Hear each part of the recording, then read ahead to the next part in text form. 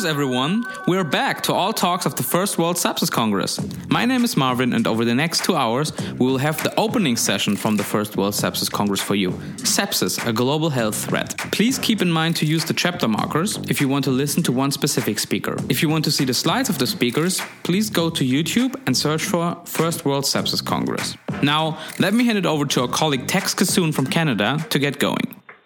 My name is Simon Finfer. I'm an intensive care clinician and researcher in Sydney in Australia, and I'm a member of the Global Sepsis Alliance Executive.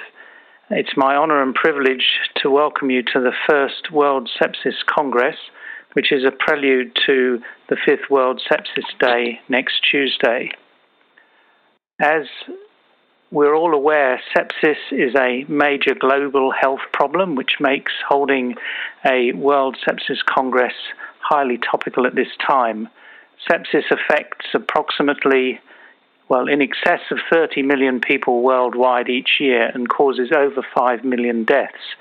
And over the next 2 days, we're going to hear from politicians, policymakers, clinicians, scientists, and importantly also from patients who have survived sepsis and families of people who have had sepsis, and some have succumbed to sepsis. And so we'll hear about all aspects of this terrible condition that will help us to reduce the global burden of sepsis. It just remains for me to thank those whose hard work and dedication and selflessness have made this First World Sepsis Congress possible. Firstly, Konrad Reinhardt and Marvin Zick, who have done, I think it would be fair to say, more work than anyone else on this Congress, and certainly a good deal more than me. I'd like to thank the sponsors, the main sponsor, the Center for Sepsis Control and Care in Jena, Germany, and Jena University Hospital, and also our company sponsors, without whom this just would not have been possible. Over 100 national and international organizations who have promoted the Congress to their members, and our Global Sepsis Alliance World Sepsis Day ambassadors, Minister Helge Braun, Sir Liam Donaldson, and Dr. Thomas Frieden. And finally, the German Ministry of Health for its support and encouragement. I'm very much looking forward to the next 2 days. I'm sure we're all going to learn a great deal from each other as we work together to try and reduce the burden of sepsis. I'd like now to hand over to my colleague on the GSA executive, Tex Kassoon, who will chair the first session for us. Thank you very much, Simon. And as you've heard, I am Tex Kassoon. I'm the Vice Chair of the Global Sepsis Alliance, and I would like to welcome each and every one of you to this First World Sepsis Conference. We have an exciting program for you, as you've heard, and we have had approximately 14,000 registrants. So I'm very grateful for each and every one of you for joining us. As you heard, this first session in the Congress is entitled Sepsis, a Global Threat. And what we have is a series of speakers who are leaders in the field, giants in the field, and policymakers who will frame the discussion for us as far as the global threat is concerned. Indeed, as Simon mentioned, this is a prelude to our World Sepsis Day, which is on September the 13th. So we look forward to the next 2 days of spending time with you, and also your World Sepsis Day endeavors. The first speaker of this session is Dr. Helge Braun, who is a professor of anesthesia and critical care in Germany. Dr. Braun understands, with his background, understands sepsis very well, and after obtaining his higher education qualification, he completed compulsory military service, and then he returned to study medicine, going to work as a research assistant in the Department of Anesthesiology, Intensive Care Medicine, and Pain Therapy at the University Hospital in Guyben from 2001 to 2009. He also completed his doctorate in 2007 on the topic, the impact of intraoperative tachycardia on the postoperative prognosis. He was a member of the German Bundestag from 2002 to 2005, and then again from 2009. In addition, from 2009 to 2013, he served as the Parliamentary State Secretary at the Federal Ministry of Education and Research, during which time he was responsible for issues concerning young researchers, research in the life sciences, general and vocational training, and the internationalization of education and research. He has also been serving as the Minister of State to the Federal Chancellor, the Federal Government Coordinator for Bureaucracy Reduction and Better Regulation, and Federal Government Coordinator for Relations between the Federation and the Länder. I can think of no better person to speak to us on the challenges of the international community of states. Professor Braun, take over. Oh, thank you very much for this friendly introduction, and dear ladies and gentlemen, it's really a pleasure to be able to address this first ever online World Sepsis Congress. This online Congress is a forum for exchange between experts from around the world, enabling them to participate in sessions on various aspects of the fight against sepsis, from the prevention to the diagnosis, from the treatment to the challenges posed by the management of pandemics.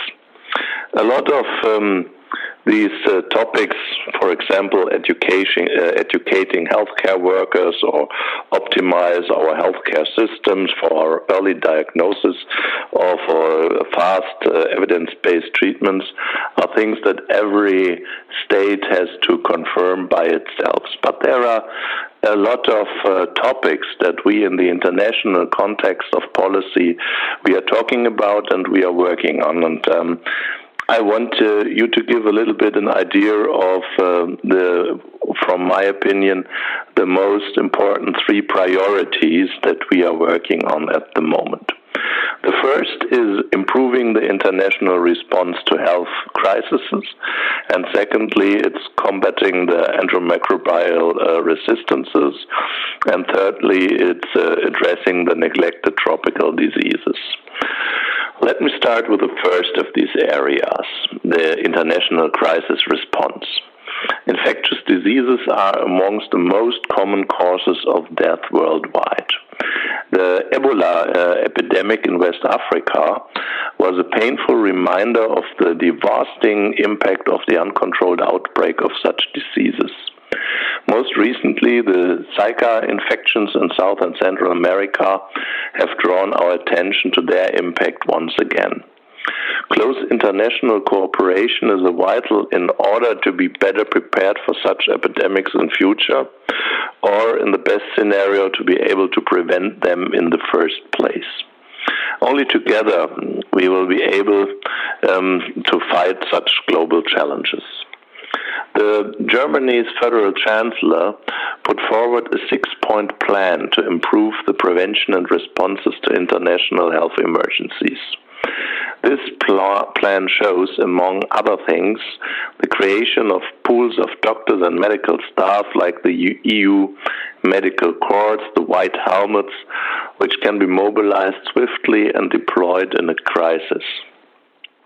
Other key points include reform of the World Health Organization, the rapid provision of funds in emergencies, strengthening the primary healthcare systems in particularly vulnerable countries, and doing more to foster the research and development of new treatments. With a view to implementing these proposals, Chancellor Merkel, the President of Ghana, and the Prime Minister of Norway suggested that a high-level panel be convened for the purpose of adjusting the organizational structures of the United Nations, and especially those of the WHO, in order to respond to epidemics. Early this year, the panel issued 27 recommendations, which are soon to be discussed by the UN General Assembly. The UN Secretary General has in the meantime established a high-level global health crisis task force.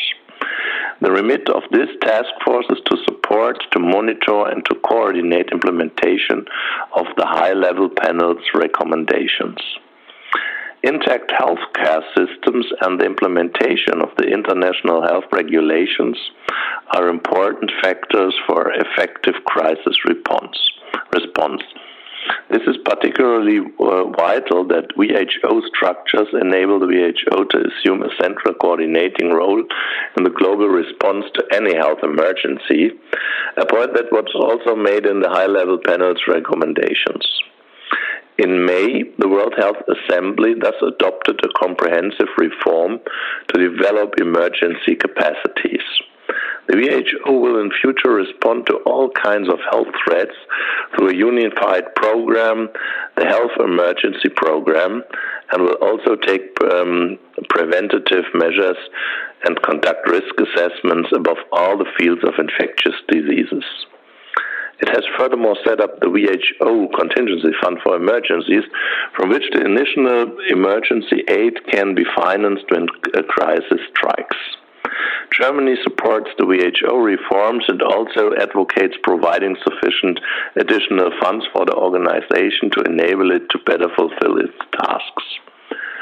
The international response to health emergency was a central issue at the Elmau summit of the G7 last summer during Germany's presidency.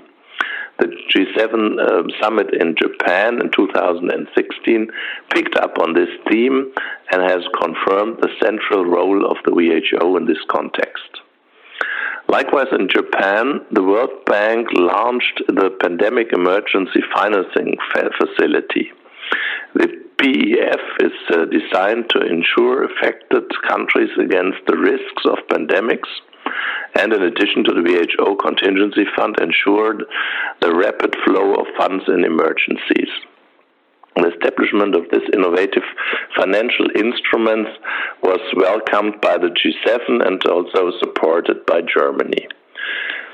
Germany would also like to make international response capabilities to health crisis a focus of its G20 presidency in 2017. Accordingly, last week, G20 summit in China charged the German G20 presidency with drawing up proposals to address the impact of global health risks on the world economy. Furthermore, the German government plans to test newly created international structures by conducting a G20 crisis management exercise. Now I turn to my second key issue, antimicrobial resistances. Here too, we need a concerted action at international level if we are to combat AMR. The G7 firmly supports the WHO Global Action Plan on AMR, as stated in the Elmau Summit in 2015. The G7 has expressed its commitment to improving the prevention of infectious diseases, to enhancing antimicrobial resistance monitoring, and to furthering the responsible use of antibiotics. It moreover considered there to be an increased need for the development of new antibiotics, alternative therapies, and diagnostic tools. Whatever aspects are being addressed, the One Health approach under which human and animal health are viewed is a key. Japan, too, has continued the work on AMR as a part of its G7 presidency in this year, and G7 has reaffirmed its common commitment to combating AMR and supports a high-level meeting on AMR at the UN General Assembly in the week after the next, on the 21st of September. The UN is to adopt a political declaration also on this matter. Together with the UK and South Africa, Germany has also put the issue of antimicrobial resistance on the G20 agenda this year during the Chinese presidency. We believe that the G20 can generate considerable added value on this issue. We wish to focus first on all the development of new antibiotics, and we definitely want to keep the issue in the spotlight during the Germany's upcoming G20 presidency in 2017. Research cannot be sidelined in the effects to counter AMR, since research is indispensable for the development of new antibiotics. Germany considers support for public-private partnerships to be a key way forward in this regard. New antibiotics must furthermore be affordable for emerging economies and developing countries, and steps must be taken to ensure that they are used prudently. With this in mind, the WHO and the Drugs for the Neglected Diseases Initiative have launched GUARD, an initiative for global antibiotic research and development. Urgently needed antibiotics, vaccines, alternative therapies, and rapid point-of-care diagnostics are to be developed in a global product development partnership. At the same time, this initiative is to test options for regulating the use of new medicines. Germany is providing financial support for this. Ensuring that antibiotics are used responsibly does, however, remain a vital goal. Now I come to my third and final topic, that is combating neglected tropical diseases. In this field, the German government attaches priority to research and development and the introduction of new means to control these diseases. The G7 countries agreed to better coordinate international research and development efforts into both traditional NTDs and also poverty-related diseases in general, including AIDS, malaria, and tuberculosis. In this context, I would like to mention the success of the Global Fund to fight AIDS, tuberculosis, and malaria. The German government has increased its funding activities with respect to research into neglected and poverty-related diseases. Only the Federal Ministry of Education and Research is making available a sum of 130 million euros over a 5 years period. This money will be used to support measures such as product development partnerships for new medicines, vaccines, and diagnostic for neglected and poverty-related diseases, as well as research networks working on health innovation in sub-Saharan Africa. That concludes my short overview of the general challenges faced by the international community in the global fight against infectious diseases. Similar great changes surely exist in the fight against sepsis in particular, and I'm confident that this Congress will make its contribution to overcoming these challenges. I wish you a very successful event, and thank you for listening. Thank you very much, Professor Braun, for this very informative and enlightening talk. I think we have time for one question, and I'd like to pose this question to you. You mentioned appropriately the issue of concerted action that is needed at the international level. It would seem, with your background, you have a very good grasp of what sepsis is, and hence has the ability to articulate it very well, and in the international forum will sort of have the mantle of leadership when it comes to this. My question is, how do we get the concerted action at international level, and how do we encourage other countries to participate? I think there are two ways that we can go parallelly. The first is the way of the governments, and as we started in the German government talking about this topic on the G7 level, we had the 7 most industrialized countries in the world talking about these problems. Afterwards, we now go in the next process, the G20, where 20 important countries all over the world are facing the problems, and I'm really hopeful that we will also get an action on all these talks afterwards. The third thing is working in every country from the medical system itself. It's really important that medical doctors inform about sepsis and make in their societies clear that there is a really special problem. It's not that simple to tell the people what is sepsis and it's like a heart attack or a stroke, because it's a little bit more difficult in diagnosis and a little bit more difficult to understand what's happening physically. But I think it's really important that all the physicians and the healthcare workers are informed well, and also the society. And so I think initiatives like the World Sepsis Day, the Global Sepsis Alliance, are really doing a really good work to bring these ideas to the people all over the world. Okay, thank you very much for your time, and we look forward to working with you. Thank you. Next presenter is Dr. Murray Paul Keeney, who was appointed Assistant Director General at the World Health Organization in October 2010 and is now leading the Health Systems and Innovation Cluster. Prior to this, Dr. Keeney directed the WHO Initiative for Vaccine Research since its inception in 2001. Major successes under her leadership were the development and licensing of new vaccines against meningitis and against pandemic influenza in developing countries through pioneering the transfer of technology and know-how. During 2015 and 16, Dr. Keeney led WHO's Ebola research activities. I'd like to turn it over now to Dr. Keeney for her lecture. Thank you very much. It's a great pleasure and honor to be able to present to this audience on focusing uniquely on sepsis. So my presentation will concern sepsis management and prevention with a WHO perspective and therefore a global lens on this problem.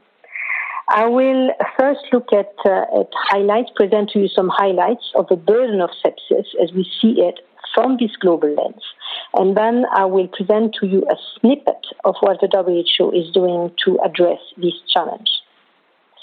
So as we all know, possible serious bacterial infection is a serious health problem. Sepsis is an important global health problem, and in the majority of cases, sepsis is due to possibly serious bacterial infection, here abbreviated as PSBI. According to a recent systematic review and meta-analysis, in 2012, as high as 6.9 million cases of PSBI occurred. So where did it occur? Well, the majority, 3.4 million cases, were found in South Africa, where the largest population lives. But very worryingly, 2.6 million of these cases were recorded in sub-Saharan Africa and 0.8 million in Latin America. Globally, the incidence of possible serious bacterial infection risk was 7.6% and the case fatality rate of 10%. Among neonates, every year worldwide, we have a little more than 500,000 deaths due to sepsis, pneumonia, and meningitis. Turning now to healthcare-associated infection, or HAI. Globally, hundreds of millions of people every year are affected by infections acquired during healthcare delivery. And this is increasing everywhere, and so all of us somewhere know somebody who's been affected with one or more HAI.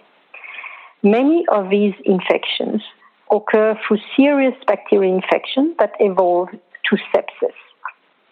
In particular, there are three places where most of these HAI occur. The first place is in intensive care.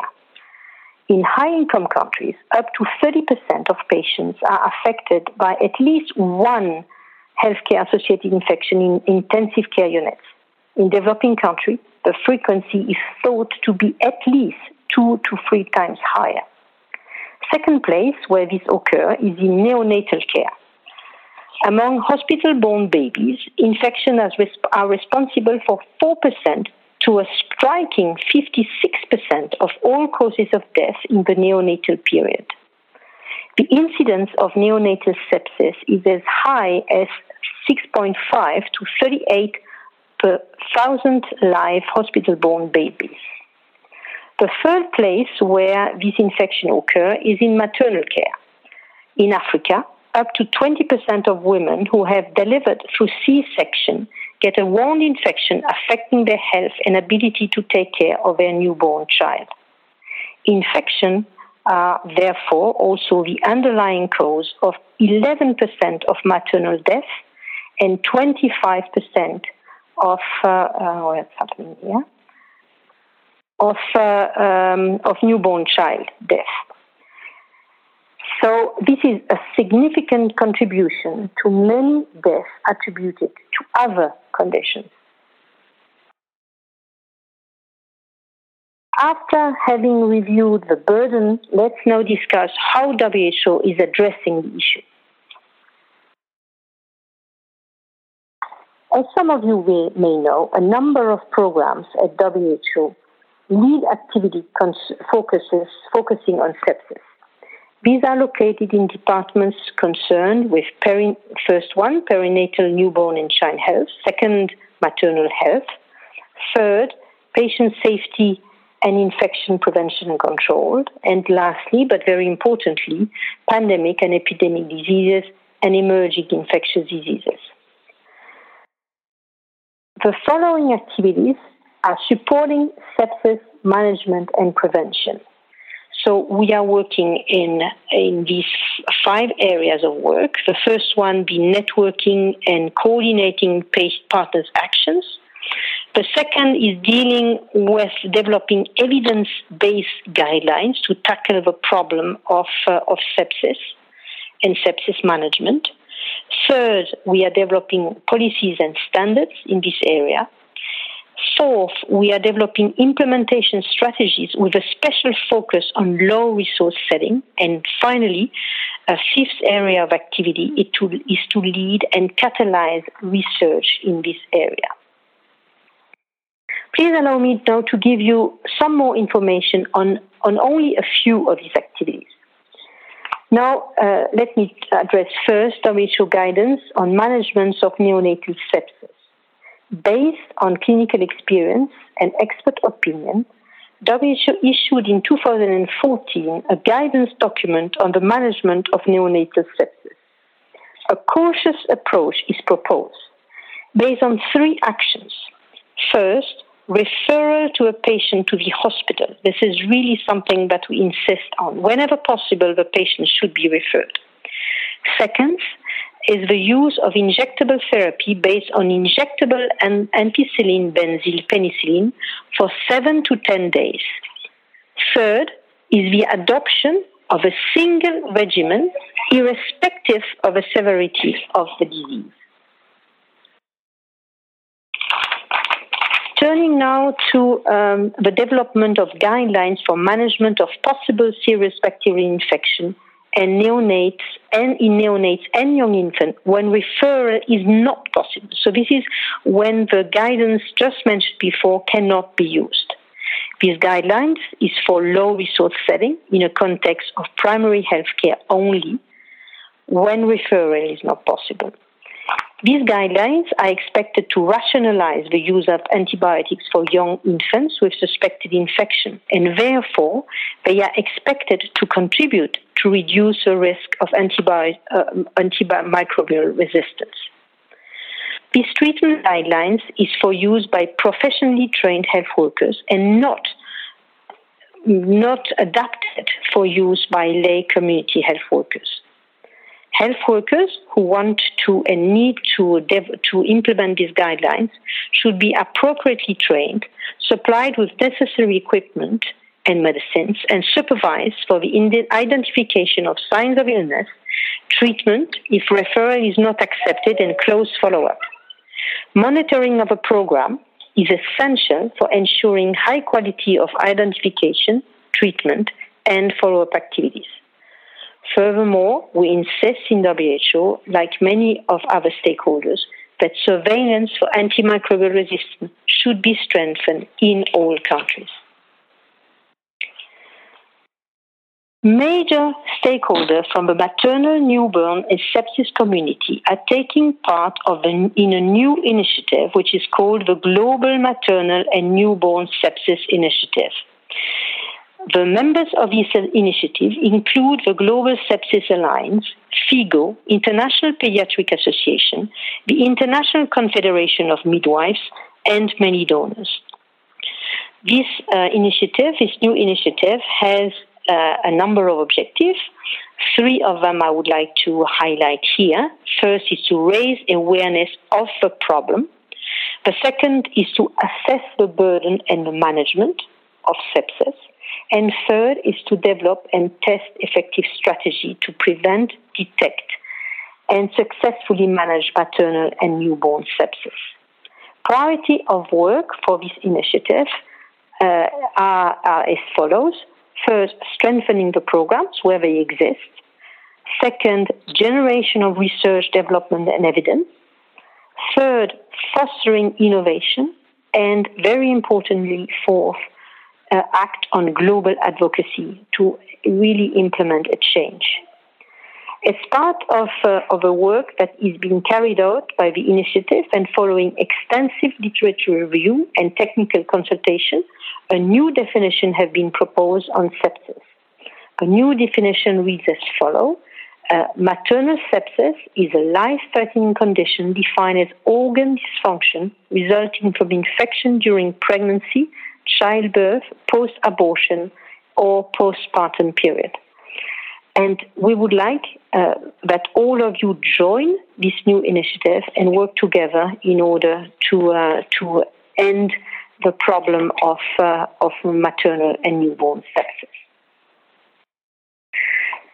In order to do this, WHO will launch an awareness campaign which will culminate in the week of September 13, so next week, around the 2017 World Sepsis Day, with the Ending Maternal and Newborn Sepsis Week. During that week, a massive and coordinated data collection effort will take place to assess the burden, and efforts will be followed by the implementation of other specific projects. This is an invitation to all stakeholders that have an interest in maternal and newborn sepsis to engage in this new maternal and newborn sepsis week. And we all would like you to get into this as quickly as possible, as this is happening next week.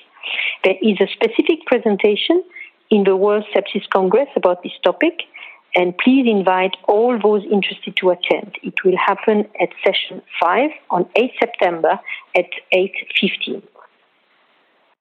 Turning now to epidemic clinical management, entering into the epidemic and pandemic control.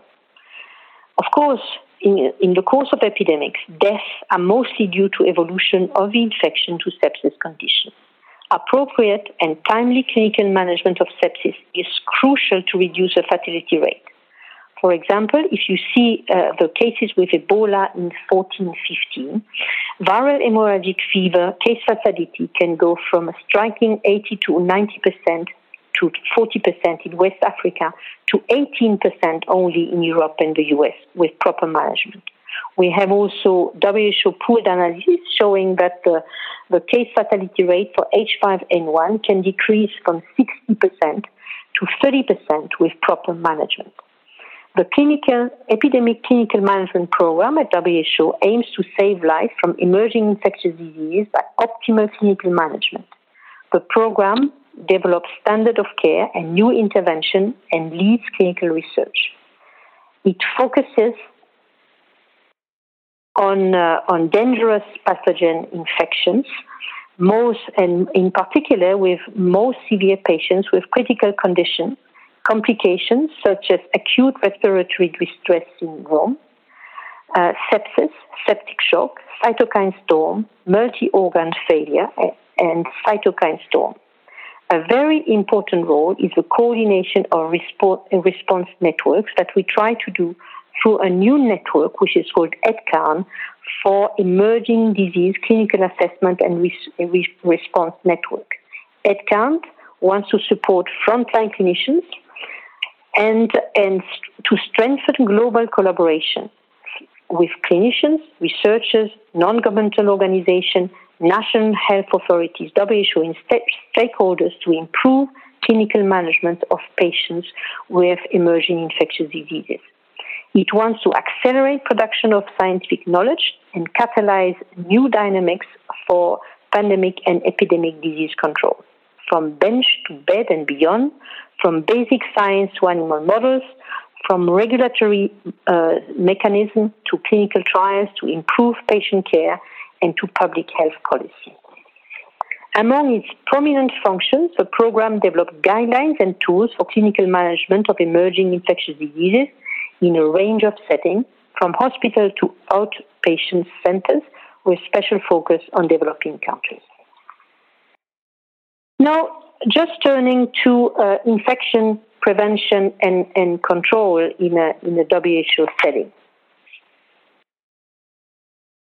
So what are the functions that we try to achieve? Well, the function is about leadership and connecting and coordinating. We want to provide leadership to promote IPC policy and best practices, to launch and sustain global campaigns to raise awareness on the problem of hospital-acquired infection and improve IPC at the point of care, to develop evidence-based recommendation and effective implementation and behavioral change strategy, to support countries to build effective IPC programs, to propose and use frameworks to measure impact on policies, practices, and patient outcomes and learn from implementation.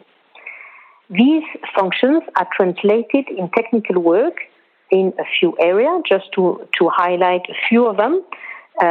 For example, on guidance on IPC procedure to combat the spread of antimicrobial resistance, or the promotion of health hygiene in healthcare.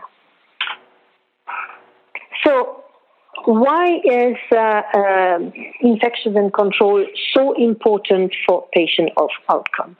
As you know, it is most important because many hospital-acquired infections and their consequences include sepsis, are preventable. Available data demonstrate this. Effective IPC programs lead to more than a 30% reduction in overall hospital-acquired infection rates. You can do this reduction through improving hand hygiene practices, for example, and this has been shown to reduce, through hand hygiene, reduce pathogen transmission in healthcare by 50%. You can find quite a number of other examples, but let me give just another one. Sorry, we're running out of time. If you can wrap up now, thank you. Yes. It is, where am I? Safety culture and IPC program can also reduce surgical infection risk by 45% in African hospitals. So in conclusion, WHO leads several programs focusing on sepsis.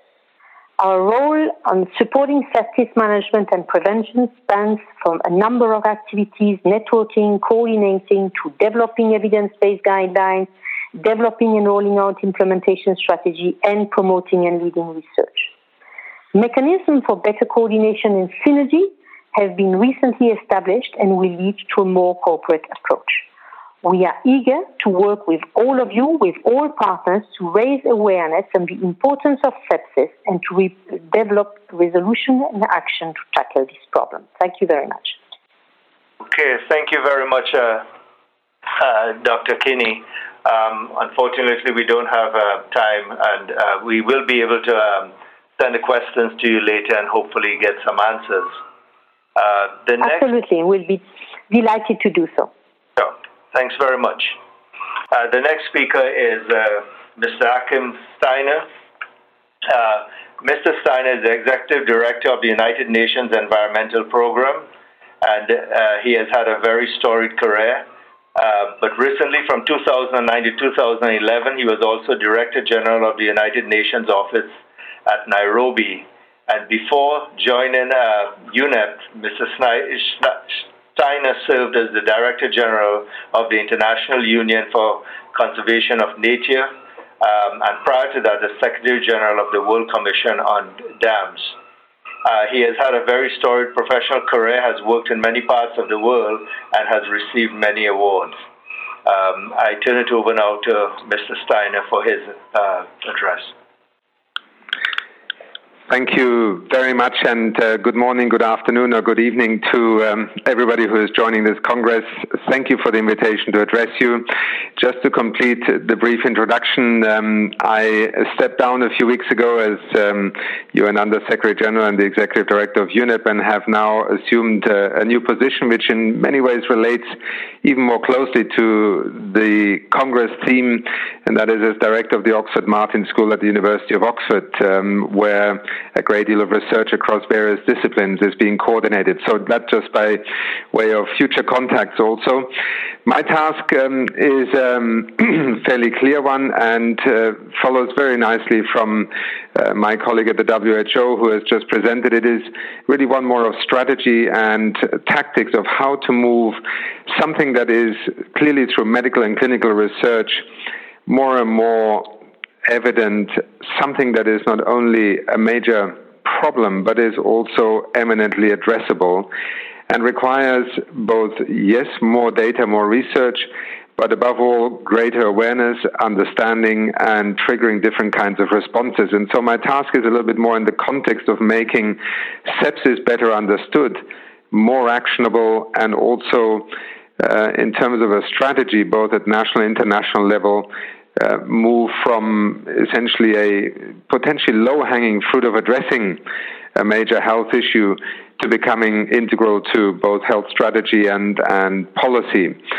Clearly, there are many approaches, and the medical and clinical side, also the initiatives that, particularly under the umbrella of the WHO, that have been taken, point already to a growing momentum. And I want to pay tribute to the Global Sepsis Alliance, because both to me and I'm sure to many others, it has been integral to appreciating both the magnitude of the issue, also its very different realities in terms of when you come from a United Nations or a global perspective, the global context of both very mature, well-resourced health systems, as well as those that have far greater limitations and need to deal with the same phenomenon under much more trying circumstances.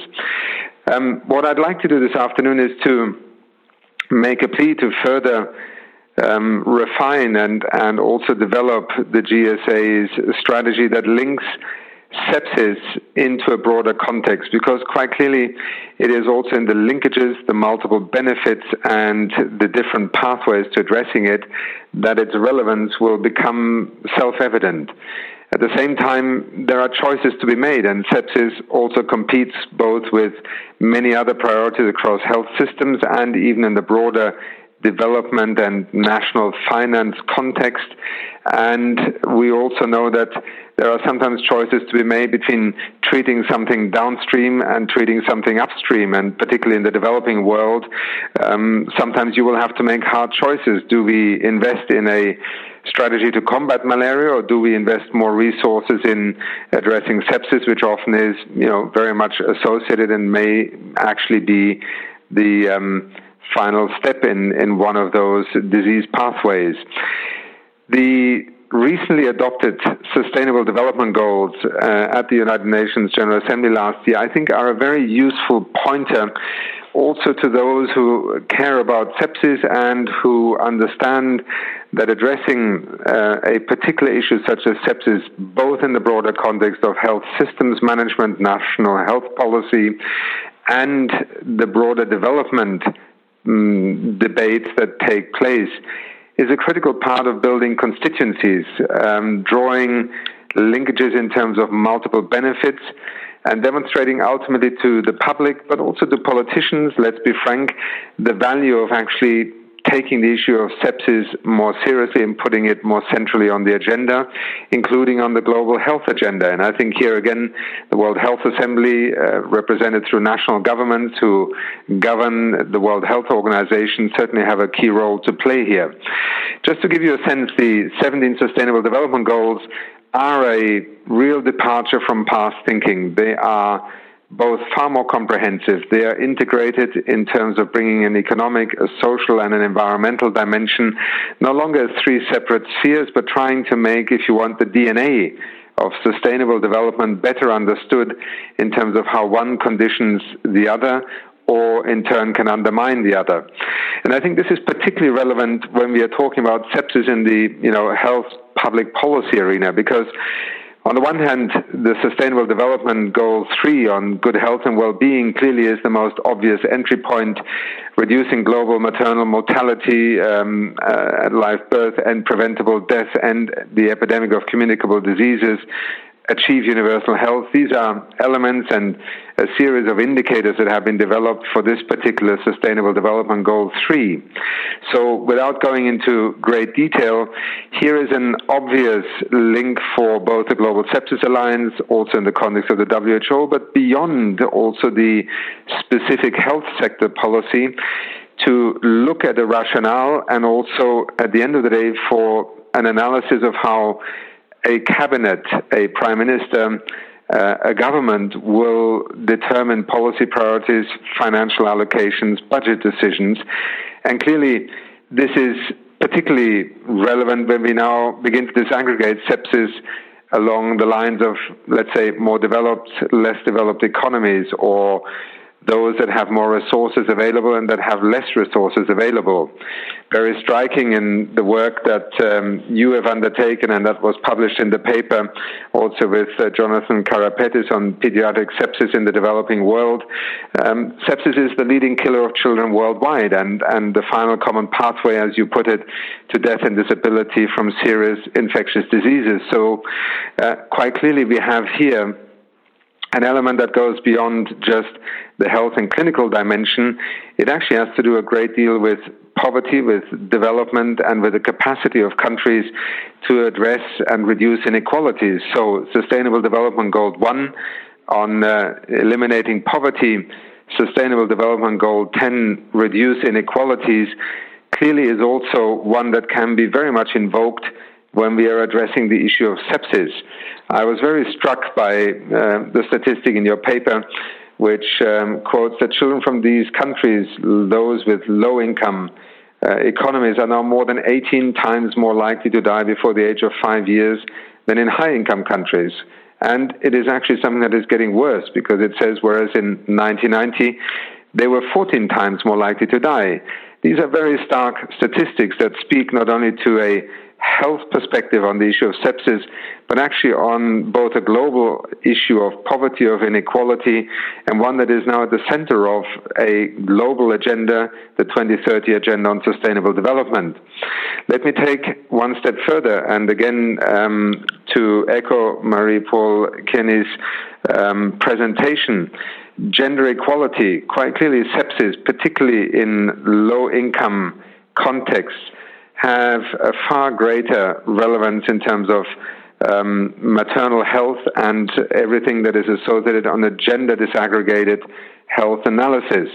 The limitations in terms of health systems, treatment and care, therefore take on not only a poverty and inequality dimension in addition to health, but also a gender equity perspective. Again, something that will make, I think, many more people understand the relevance of responding to sepsis.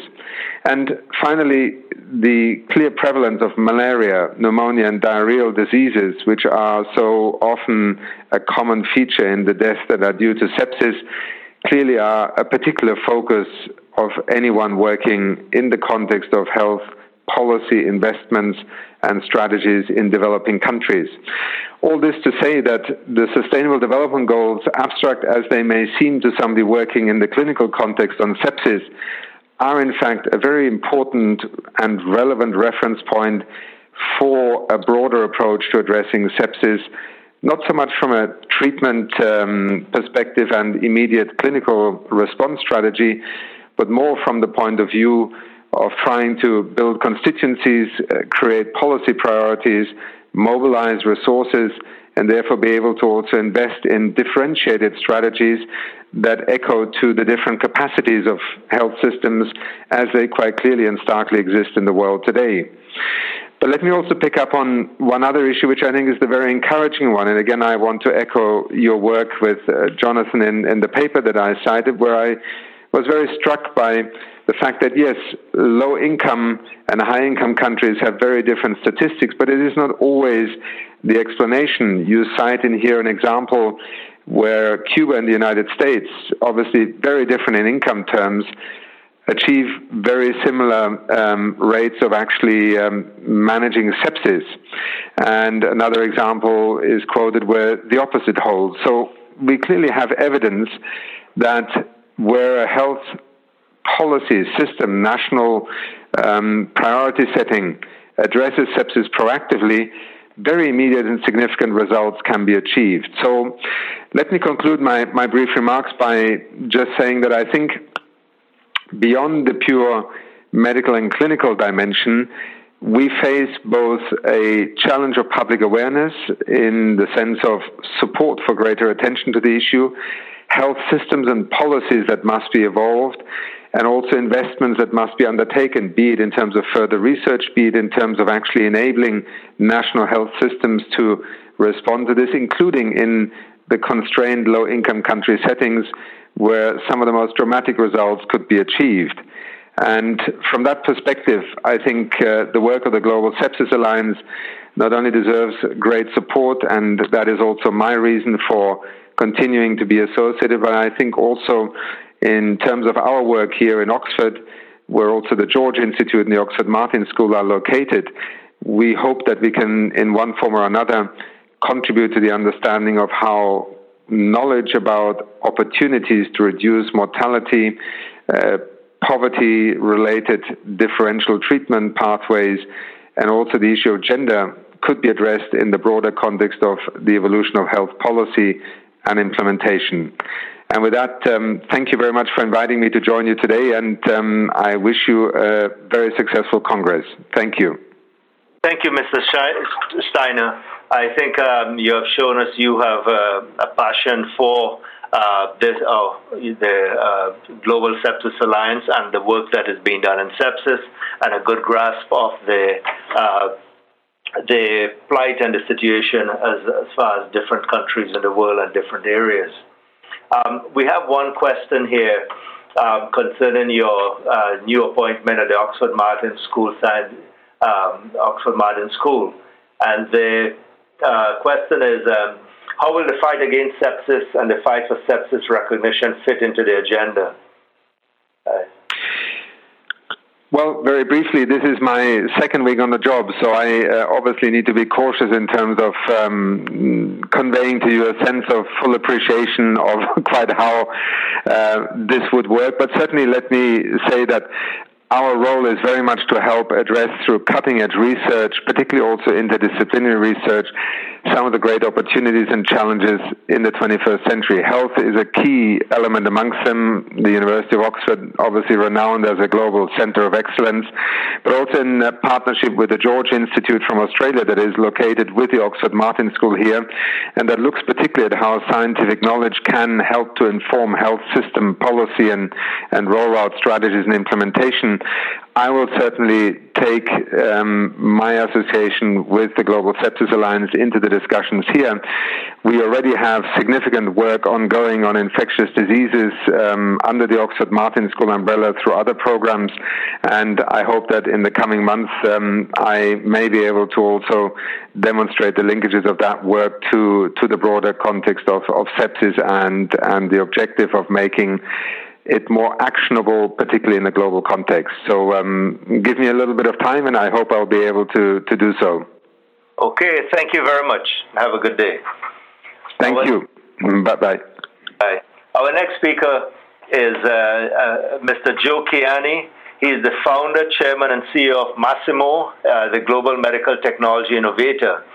Mr. Kiani has been pushing for patient safety and innovation in healthcare for more than 20 years.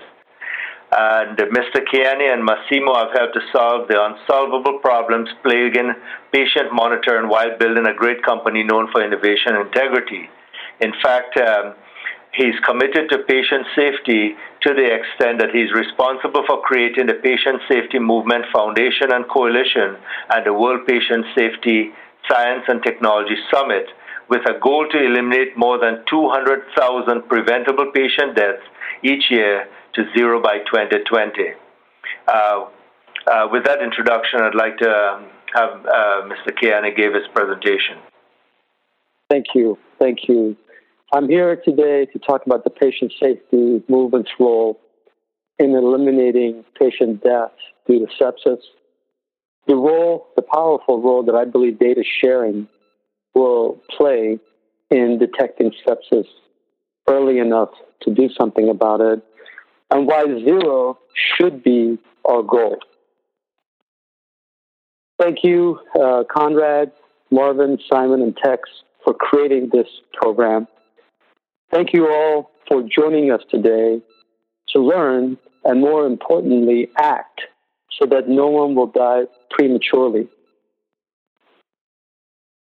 Sepsis is one of the leading causes of preventable death and the primary cause of deaths from infection, with hospital mortality rates between 30 to 60%.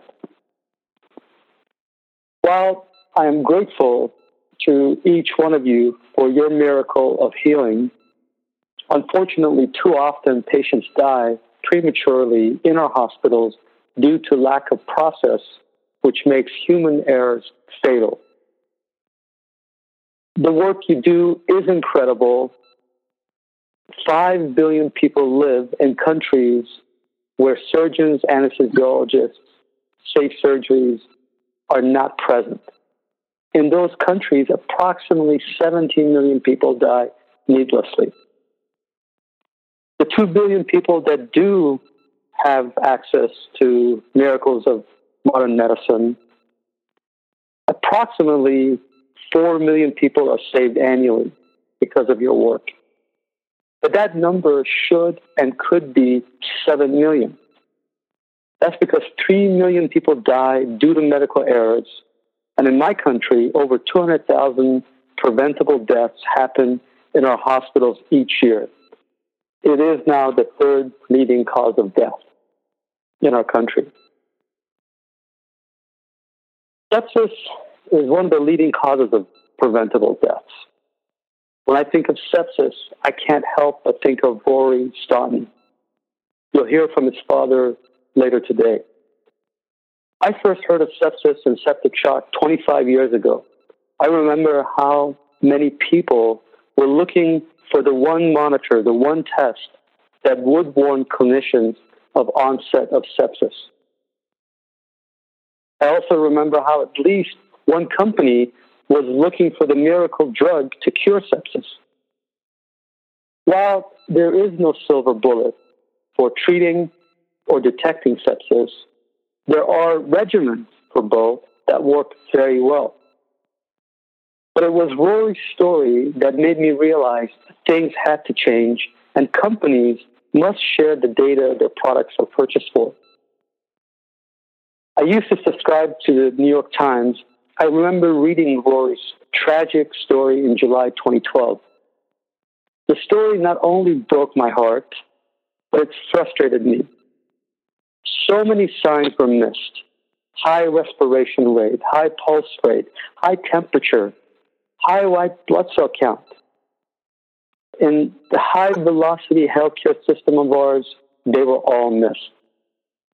But I knew that computers were faster than we were, and if they could have access to the vital signs monitors, the blood testing equipment, a sepsis detection algorithm could have seen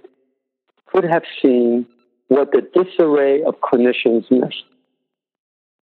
That Rory had sepsis from the bacteria on his skin that entered his bloodstream when he dove for the basketball in a school gym. There was one big problem, however.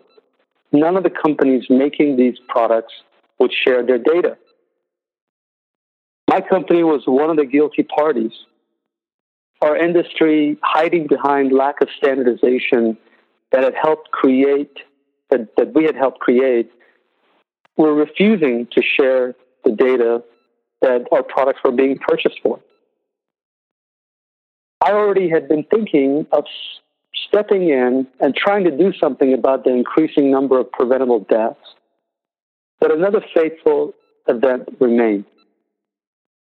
The week following Rory's New York Times story, I was traveling with President Clinton to Africa to see the impact of the great work he was doing, from improving access to healthcare to building more schools and improving independent farming, which I, by the way, was helping him with. During that trip, I told President Clinton about the number of preventable deaths. And I told him how I wanted to do something about it. And I told him that how the new millennium goal should no longer be just access to healthcare, but for all people to have access to a healthcare system that assures them safety and dignity. He agreed. He said to me, if you try to do something about it, I will help you. I was excited. Afterwards, I called my friend Peter Pronovost and said, I'm thinking of holding a summit called the Patient Safety Science and Technology Summit, and President Clinton is coming. Will you come? So our mission was born. 0 preventable deaths by 2020, and the patient safety movement was formed with the following goals. Number 1, unify the healthcare ecosystem. That means hospitals, healthcare technology companies, government, patient advocates, clinicians, engineers, etc.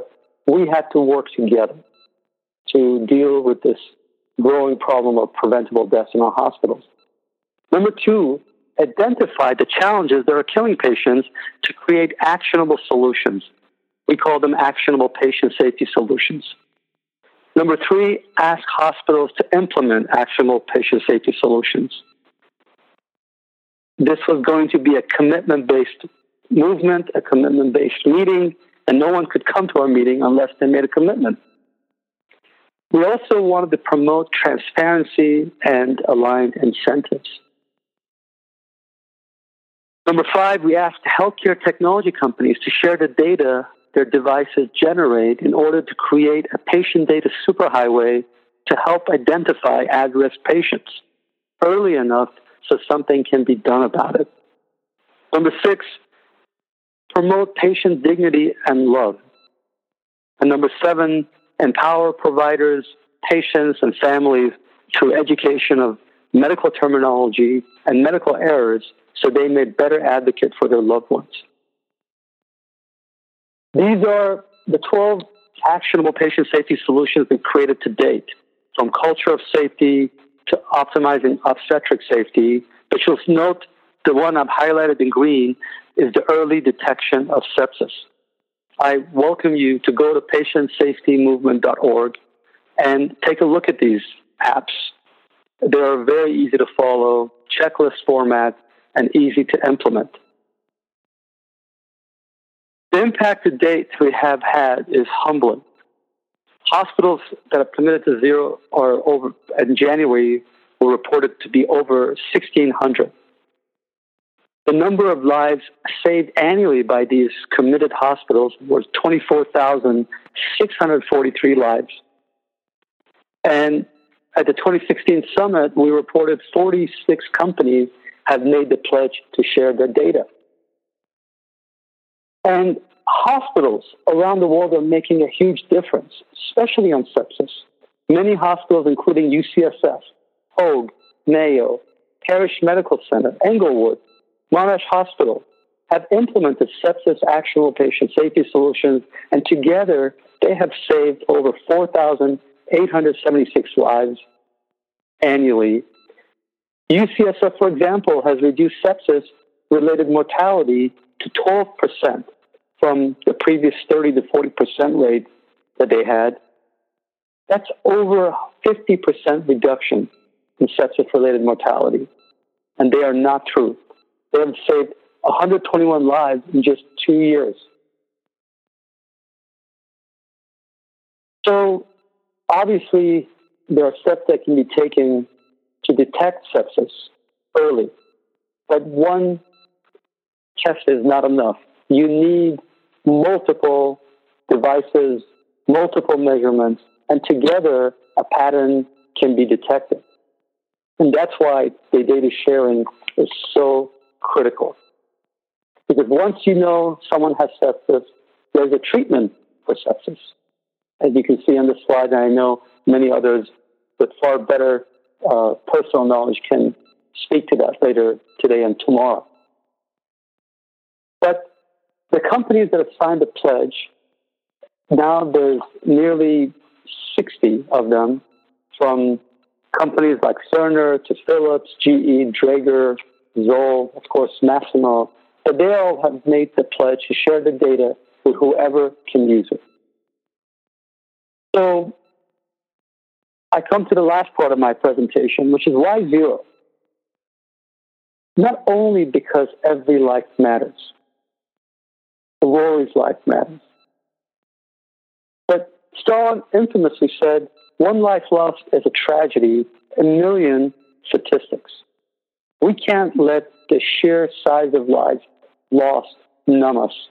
Every life matters. Apathy and this inertia in our hospitals is our biggest enemy.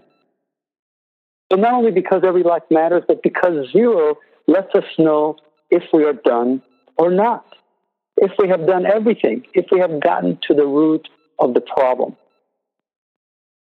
To err is indeed human, but to not place processes in our hospitals to avoid errors becoming fatal is inhumane. I believe zero is not just possible, but it's a requirement and our responsibility. Please don't let apathy win. Embrace the brilliance of action out of kindness. While innovation and data might be king, action out of kindness is God. So please act. Learn today. I'm so happy so many people have joined from so many countries, but learn the simple steps of detecting sepsis and the actions you need to take to treat it. Thank you very much. I will take any questions if we have any time now. Thanks very much, Mr. Kiani. I think we'll have time for one question. There's one here. What are your views on patient safety in low resource settings, low equipment, human resource, and high patient load? We have to change that. I believe access to safe surgery is not just a luxury, it's a human right. And I think we all have the responsibility, both people in those countries that don't have them, as well as in countries like ours that have them.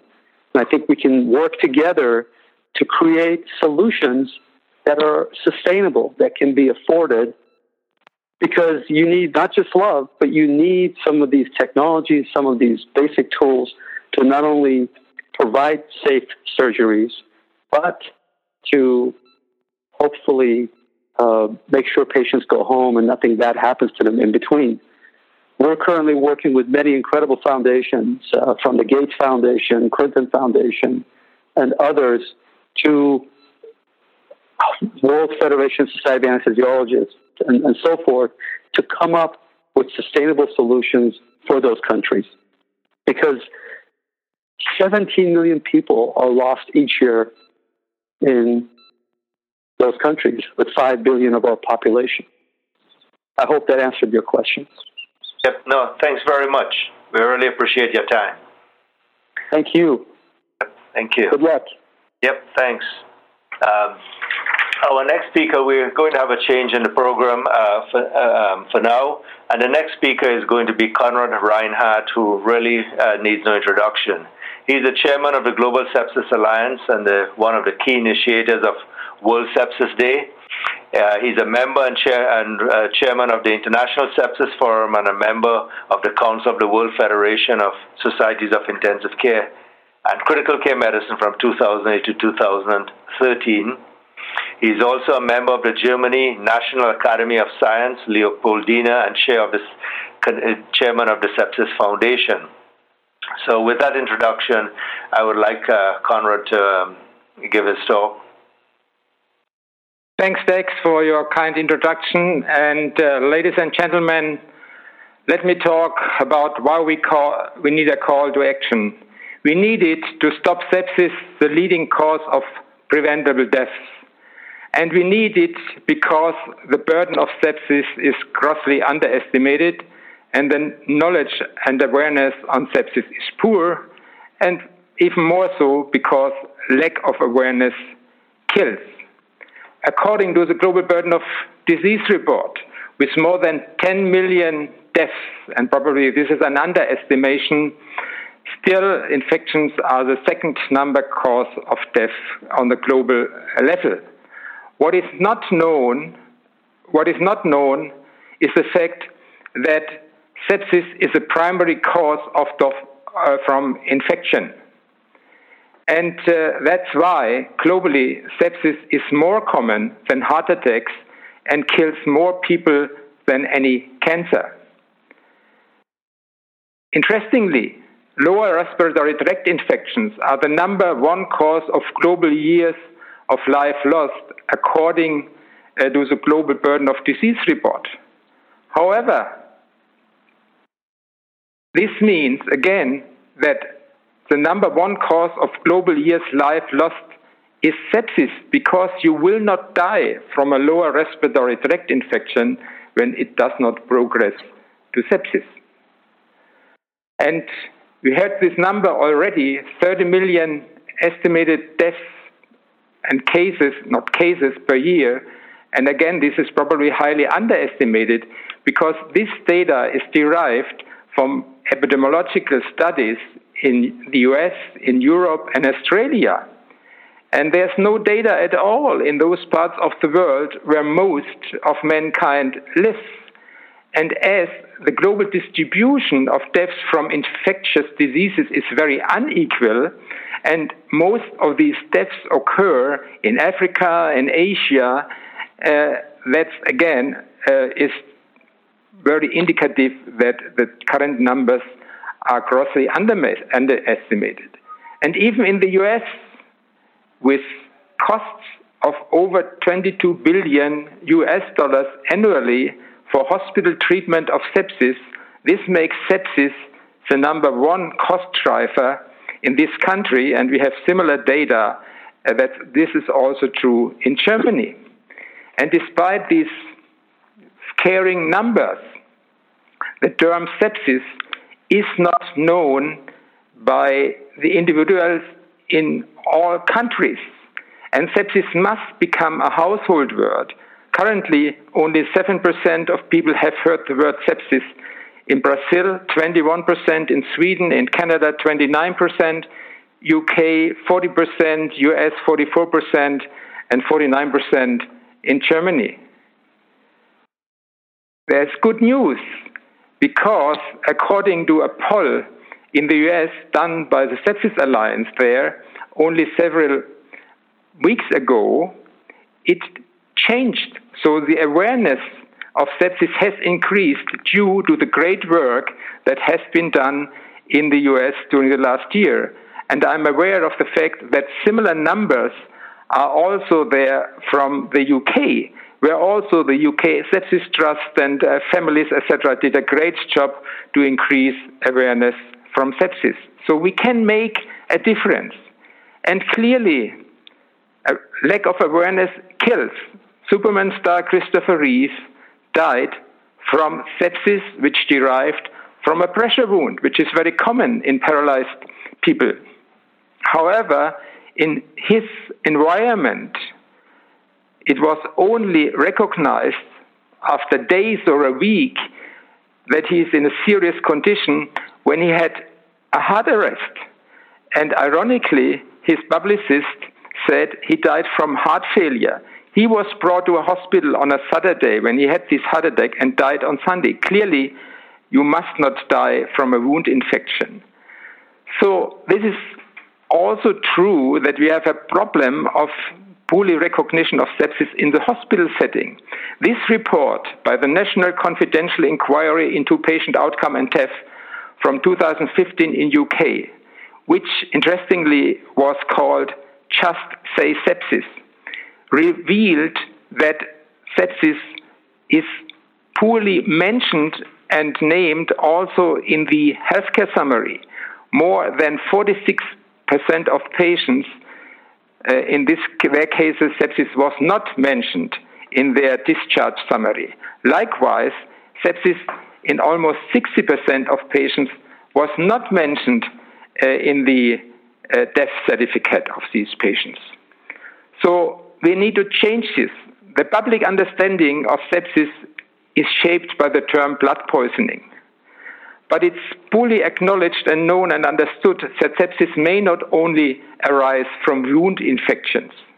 Everybody should understand that sepsis is a life-threatening condition that arises when the body's response to an infection ensures its own tissues and organs.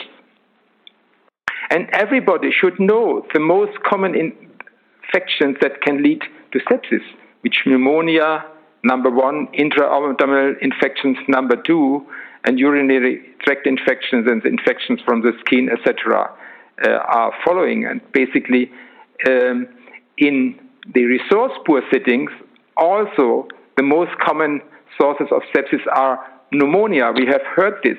But also diarrheal diseases, malaria, dengue, Ebola. You will hear a talk by somebody from the Médecins Sans Frontières making the point that the main cause of death in Ebola is septic shock.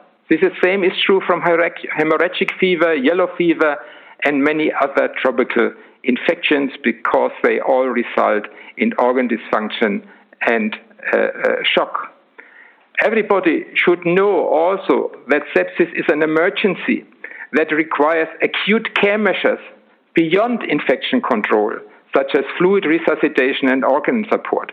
And that's why it's so crucial to call it sepsis when it's sepsis, because it's not enough to only treat and act with antimicrobials.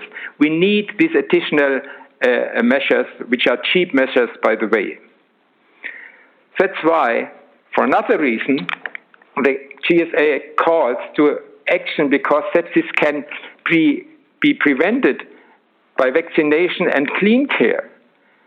And everybody should join the great campaign by WHO and under the leadership of Professor Didier Bidet, one of our supporters, and Benedetta Allegranzi, because they have done a great job and involved more than 100 countries also to work on this issue.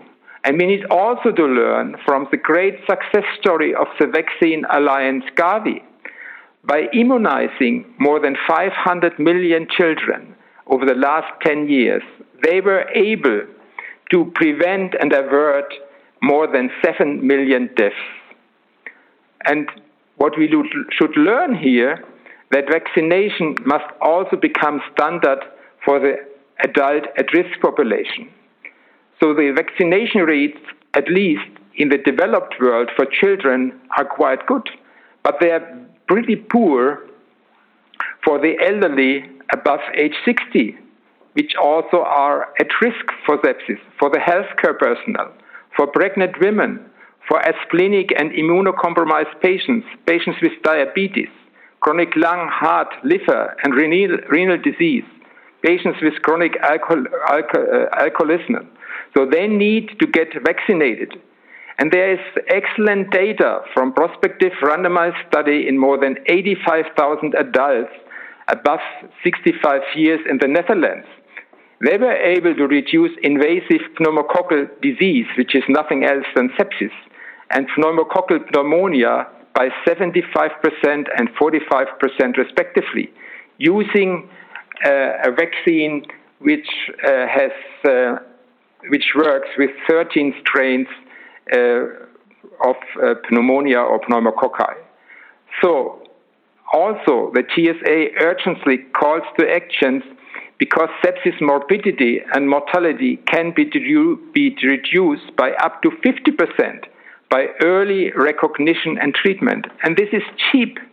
It's not much money. And in some countries, obviously, evidence sepsis recognition and especially treatment seems to work. These numbers, that mortality rates in Australia from ICU-treated patients over the last 10 years went down from 35% to below 20%. The same, albeit from a higher range in different severities of sepsis, this is true in the United Kingdom, where also there's a continuous reduction. However, in a country like Germany, you see that there's also a slight decrease, but our mortality rate from septic shock is still in the range of 50%, and our mortality rate from severe sepsis is over 40%. So even in a country like UK, where we have seen a decrease of ICU-treated sepsis patient mortality in ICU sepsis patients, this report I just told you about from the National Confidential Inquiry into Patient Outcome and Death revealed that between 20 and 50% of patients admitted to hospitals in the UK are diagnosed and treated too late. This is especially true for patients with severe sepsis and sepsis without organ dysfunction, and it's also not ideal for patients with septic shock. And this is associated with delayed therapy. In 44%, antimicrobials was delayed.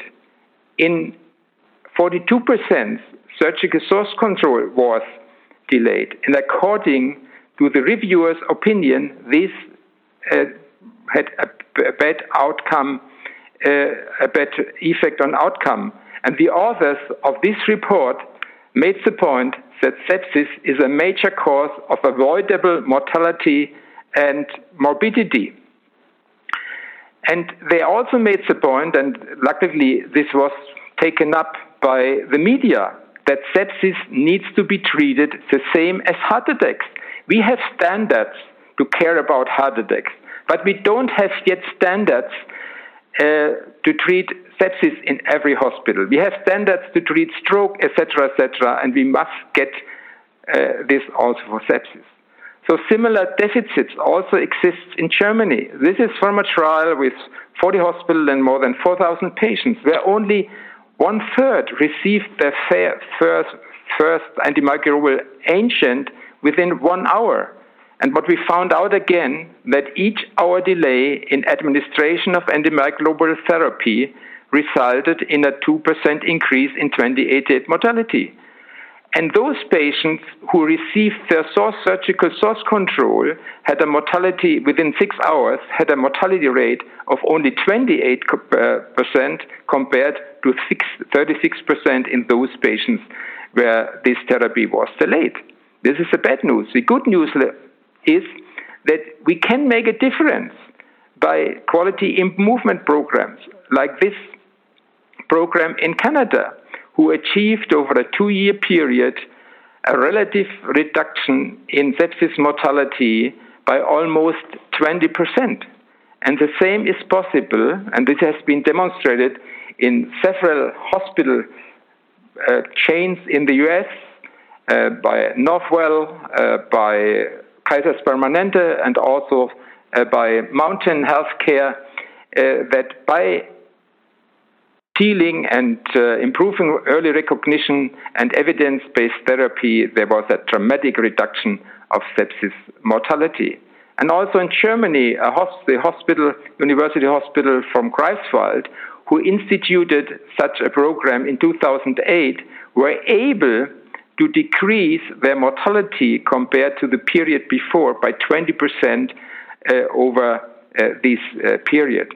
So we need to learn from these quality improvement projects, and we also needed to learn from other fields like cancer and HIV, who have been highly successful to decrease mortality.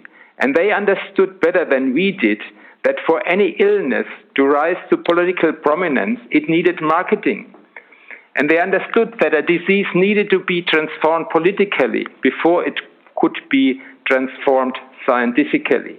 That is why the fight against sepsis requires coordinated efforts by all stakeholders: health authorities, healthcare providers, healthcare workers, patients and their families, science, society, and policymakers. And it's of utmost importance that we closely get support and work closely with the World Health Organization. And we are on a good way on this. That's why we request, as GSA, a resolution on sepsis by the World Health Assembly in 2017. And we also request and encourage national action plans against sepsis. And the good news is that the German-speaking ministers of health in October last year took a decision to put sepsis on the international agenda, and the TSA calls to support this initiative to get a resolution by the World Health Assembly in next year on the agenda. And I'm very glad that the German Minister of Health, Hermann Gröhe, in his address and message to the participants of this Congress, stated that he is lobbying for next year's World Health Assembly to adopt a resolution on sepsis. And I want to finish this talk to stress the fact that the engagement of families affected by sepsis was and is of utmost importance. I mentioned just a few. The Rory family, the Flatley family, the Mead family in UK, who didn't accept that their loved one and their children died unnecessarily from sepsis. So they spoke out, and they made it happen that, for example, the Secretary of Health in the UK, before the House of Parliament, had to admit that there are problems with the quality of sepsis management in the National Health Service. He also made the point that sepsis is a condition whose time has to come. And hopefully, and I'm quite optimistic, that they will take action and they will invest in quality improvement. And when the CDC only 4 weeks ago launched an excellent program to increase awareness in the US and beyond, and they called it Think Sepsis and made the point that time matters. And when now you will find sepsis mentioned in the A to Z list of the CDC, which was not the case when the Staunton family looked up their A to Z list when they had lost their son.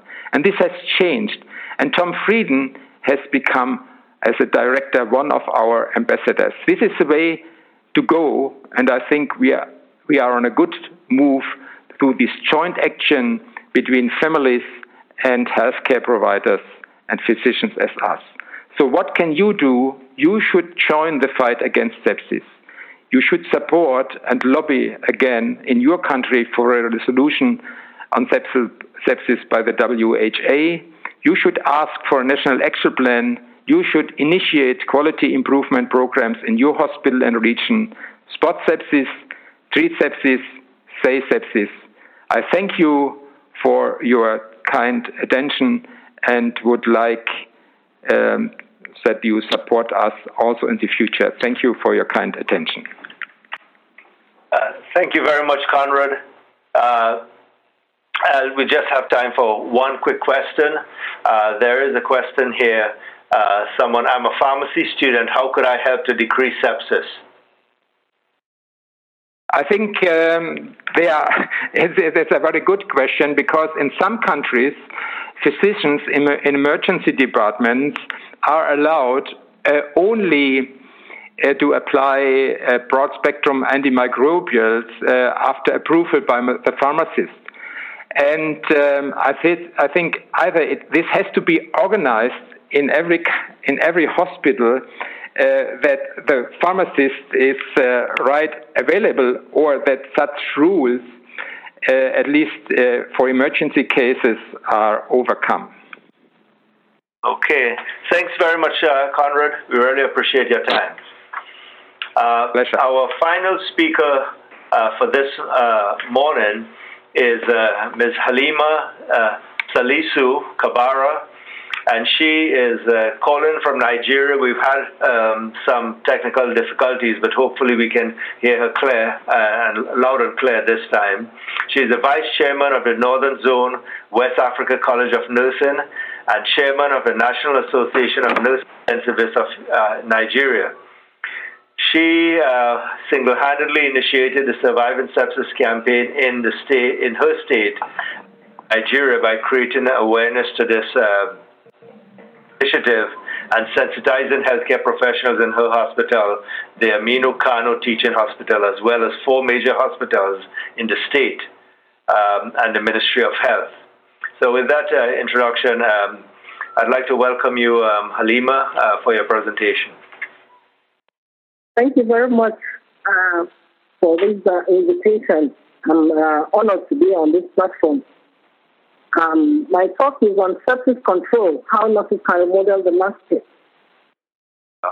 The emergence of life-threatening infections such as severe acute respiratory syndrome and re-emerging infectious diseases like plague and tuberculosis have highlighted the need for efficient infection control programs in all healthcare settings and capacity building for healthcare workers so they can implement them.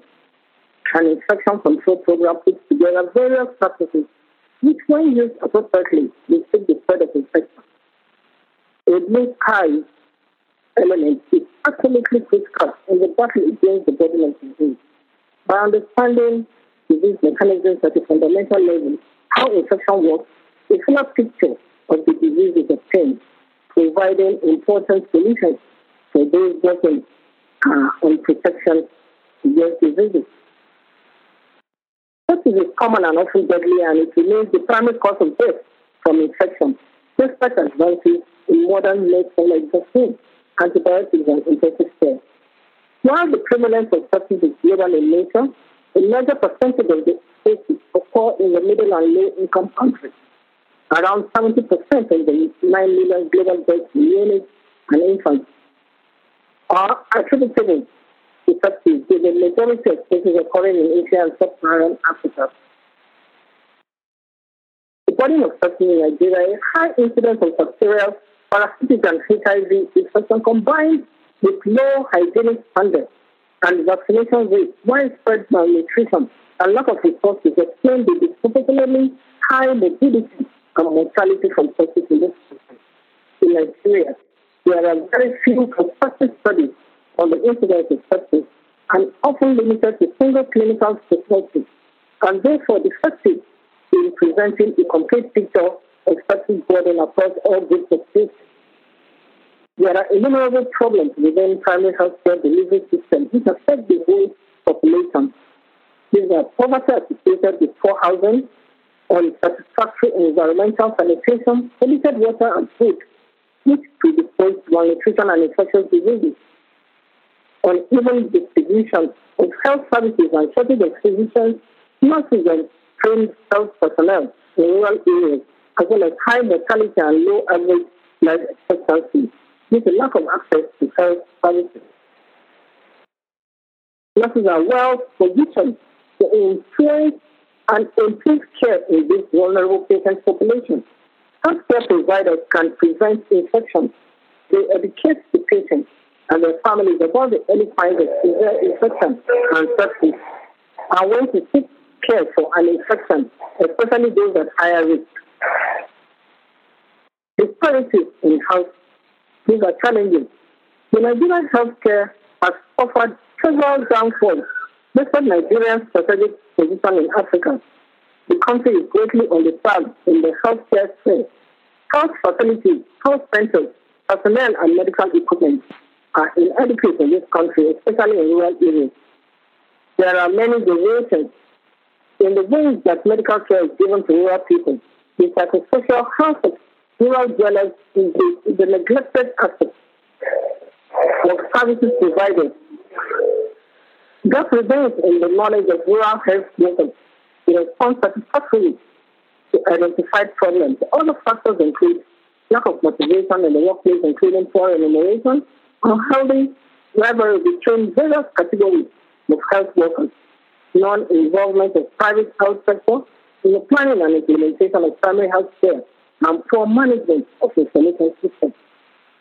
No health system can function effectively without an effective workforce. As a matter of fact, human resources form the pillar of every health system. Immunization rates in northern Nigeria are some of the lowest in the world. According to 2003 National Immunization Schedule, the percentage of fully immunized infants in the targeted states was less than 1% in Jigawa, 1.5 in Yobe, 1.6 in Zamfara. and 8.3 in Katsina. As a result, thousands of children are victims of the same preventable diseases. Every 10 minutes, one woman dies on account of pregnancy and childbirth in Nigeria, giving a total of 15,000 per year. This means about 800 billion die in every 100,000 live births. About 9 out of 10 of newborn births are preventable. About 5.3 million children are born yearly in Nigeria. This is about 11,000 every day. 1 million of these children die before the age of 5 years. To promote optimal care, nurses need to be aware of the guidelines and understand the rationale for implementing the recommendations, accepting ownership and realizing you can make a difference in patient outcomes, provides motivation for change. Healthcare providers are key to preventing infections and illnesses that can lead to sepsis. Public health and healthcare are important concerns for developing countries, and access to healthcare is a significant factor that contributes to a healthy population.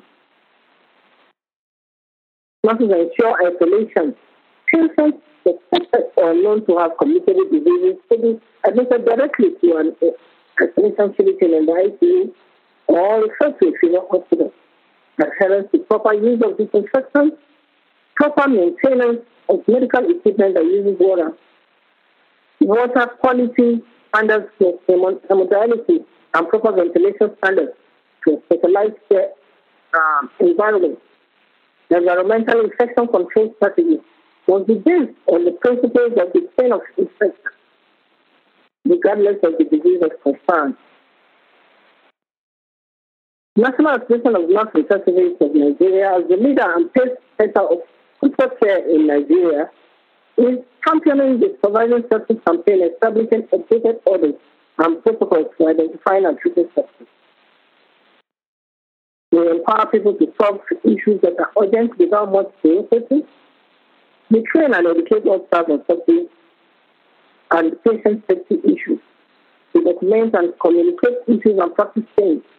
We encourage people to use standard procedures and compliance to hand hygiene practices. Implementation, there's a strong collaboration between the emergency department, general practice units, and intensive care units with opposite to the model we are about to use. Getting the administrative buy-in to support the initiative of creating the service of 8 kits is about to happen. Collaboration with African nurse leaders to form a coalition, African Sepsis Alliance, is on the way. Nurses' role in shaping the landscape. When nurses comply with the acceptable standard of practice, health outcomes are bound to improve, and contributions of the profession to sound healthcare delivery will become more significant. Nurses are critical in the healthcare system because they make the system function. They are patient advocates. Nurses have identified that sepsis is an emergency and have placed sepsis on their priority list by developing nurse-led sepsis protocol and care bundles. Nurses are organizing between all other healthcare professionals and the patient, family, and community, create infection control links to make sure that the WHO 5 moments of hand hygiene is adhered to. Nurses are data miners. They document courses, use practice, protocols in use or that not in use. Once interventions are implemented, they follow up monitoring, assessing, evaluating, and caring. For adults and older children, the nurses are at the front line. Early identification of risk factors in the community and hospitals, they develop protocols for vital signs evaluation and reporting. Nurses make sure the antibiotics are started within 1 hour as recommended. Provision of education to the parents about signs and symptoms of infection and when to return to hospital. They monitor baseline data on current practices to prevent infections like hand washing, use of personal protective equipment, and maintaining the baby's temperature to normal range. Community-based health education and outreach activities are carried out in order to increase antenatal care and tetanus-subsidized immunization coverage. The model is taking the lead. In my environment, sepsis is still ravaging and more lives are being lost steadily. Upon coming into this knowledge, I decided to own the issue and do something about it. In 2012, the first World Sepsis Day was marked in American Institution today, which involves the adaptive medicine with the multidisciplinary staff and policy and decision makers in the state. In 2013, we took the first Surviving Sepsis campaign to the first 4 major hospitals in Kano, where we sensitized the staff on hand hygiene practice and distributed alcohol-based hand sanitizers. Also same year, Nanem picked sepsis, the formidable foe, as the theme of its annual scientific conference, where we over 50 critical care nurses all over Nigeria were educated on sepsis. 2014 to 2016, World Sepsis Day was marked with seminars, think picnics, public sensitization by media talks. IoT materials were translated in Hausa language, were distributed. What-led sepsis protocol in Nigeria, the Surviving Sepsis campaign is fairly new, and currently there is no laid-down guideline for sepsis. Therefore, to start the implementation, I've gotten the administrative buy-in in my institution to develop the protocol using the bonding concept, early goal-directed therapy elements for diagnosis and treatment of patients with severe sepsis and septic shock. We take one patient at a time through a series of incremental steps that will eventually lead to systemic change within institutions and the larger healthcare system as a whole. I have lobbied both the Ministry of Health in Kano and the Federal Ministry of Health to support the initiative to get sepsis on the agenda of the World Health Assembly to recognize sepsis as a priority world disease.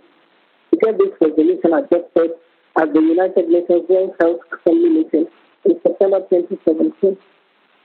In conclusion, nurses are at the vanguard of sepsis care. Sepsis is still a time bomb. Let's redouble our emphasis on specialized training and education. The focus is on early recognition and diagnosis of sepsis, not saving more lives, and the significant effort towards infection control and fighting sepsis. We will give antibiotics and 1 liter of food within the hour. We do environment scan, we teach and treat. Think sepsis, act fast. The sepsis protocol was distributed to all over Kano, the hospitals, for them to know how to use, what to do when they have sepsis cases, either neonates, pediatrics, or adults. Now, these are some activities that we had, and then the Global Sepsis Award. There's an ICU in an urban area in the north, and another one in the south. Underneath, beneath the pictures, the local the facilities, healthcare facilities in the rural area in my town. Thank you for listening. Okay, thank you very much, Halima. That was a very inspiring presentation. I think we'll have to close off this session now, and what I'd like to do is really thank the speakers. We've heard from world leaders in policy, from the WHO. We've heard from policymakers also, from the Ministry of Health in Germany, industry leaders, academic leaders, and clinical leaders.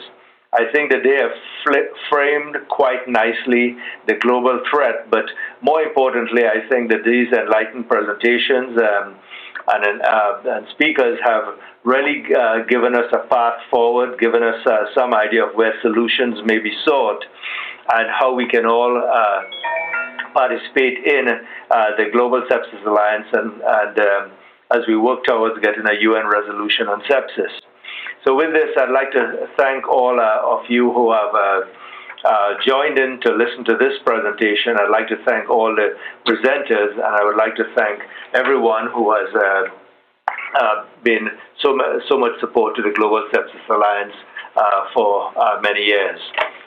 So thank you very much, and I would also like to thank the sponsors. I'd like to thank the team that is now helping us put this all together, and I hope that many of you will join the other sessions that we have. Please also join us on our Facebook. You can contact us on Facebook, and also get on Facebook and sign the declaration, as well as going to our website and seeing the activities. So with this, I'd like to thank you all and wish you all a good evening, good day, good morning, wherever you are. Thank you. This was actually the last session of the First World Sepsis Congress, and as of now, all sessions and talks are freely accessible on YouTube and iTunes. Thank you so much for your interest over the last 6 months. I strongly encourage you to stay tuned to this channel, as we might release individual talks or make an announcement regarding the Second World Sepsis Congress. I would also like to thank everybody who worked so hard to make all of this possible. Thank you. Also, thanks again to all our sponsors, which you can find on the Congress website.